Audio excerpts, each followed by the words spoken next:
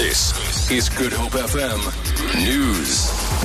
Good morning. The Democratic Alliance's top three leaders have dismissed an anonymous email alleging sexual misconduct between the party's senior male leaders and their female colleagues as false and destructive.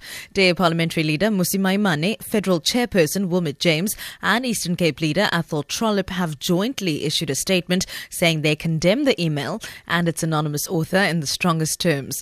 Maimane and James are running for the party's leadership position while Trollip is running for the federal chairmanship. Mamoketi Marumo has more. The author of the email claims to be one of several women in the DA who she alleges have been used as playthings by male party leaders. She names 5 senior DA leaders who are allegedly known for having sex with female staffers in return for getting them positions in the party.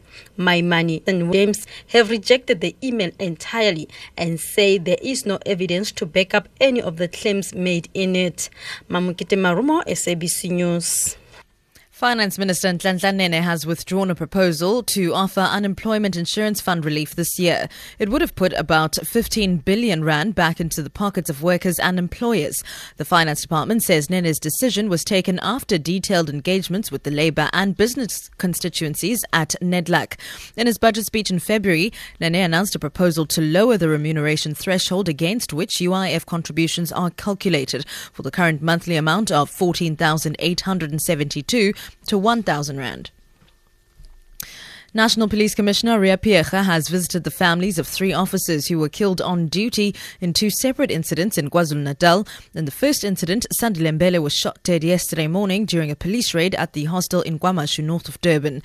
The other 2, Constables Zamogwanda Chaka and Bendula Machoka, were responding to an armed robbery when unknown men opened fire at their vehicle in Harding in the south of the province. Phiyega says 2 suspects have been taken in for questioning in the murder of Mbele. We've done everything as we were indicating to the family. We're pulling all the plugs to go out there, to investigate, to search and to find the perpetrators and to ensure that they are brought to book. And finally, the mayor of the American city of Baltimore, Stephanie Rawlings Blake, says she's sickened and heartbroken after 6 police officers were charged over the death in custody of a black man, Freddie Gray. 1 officer has been charged with second-degree murder. 5 others face charges including involuntary manslaughter and assault.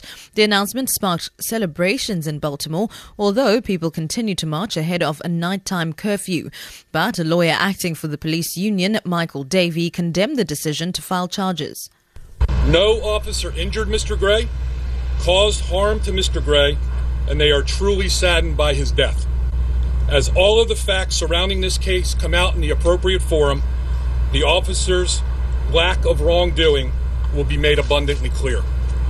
We believe that the actions taken today by the state's attorney are an egregious rush to judgment, and we have grave concerns about the fairness and integrity of the prosecution of our officers.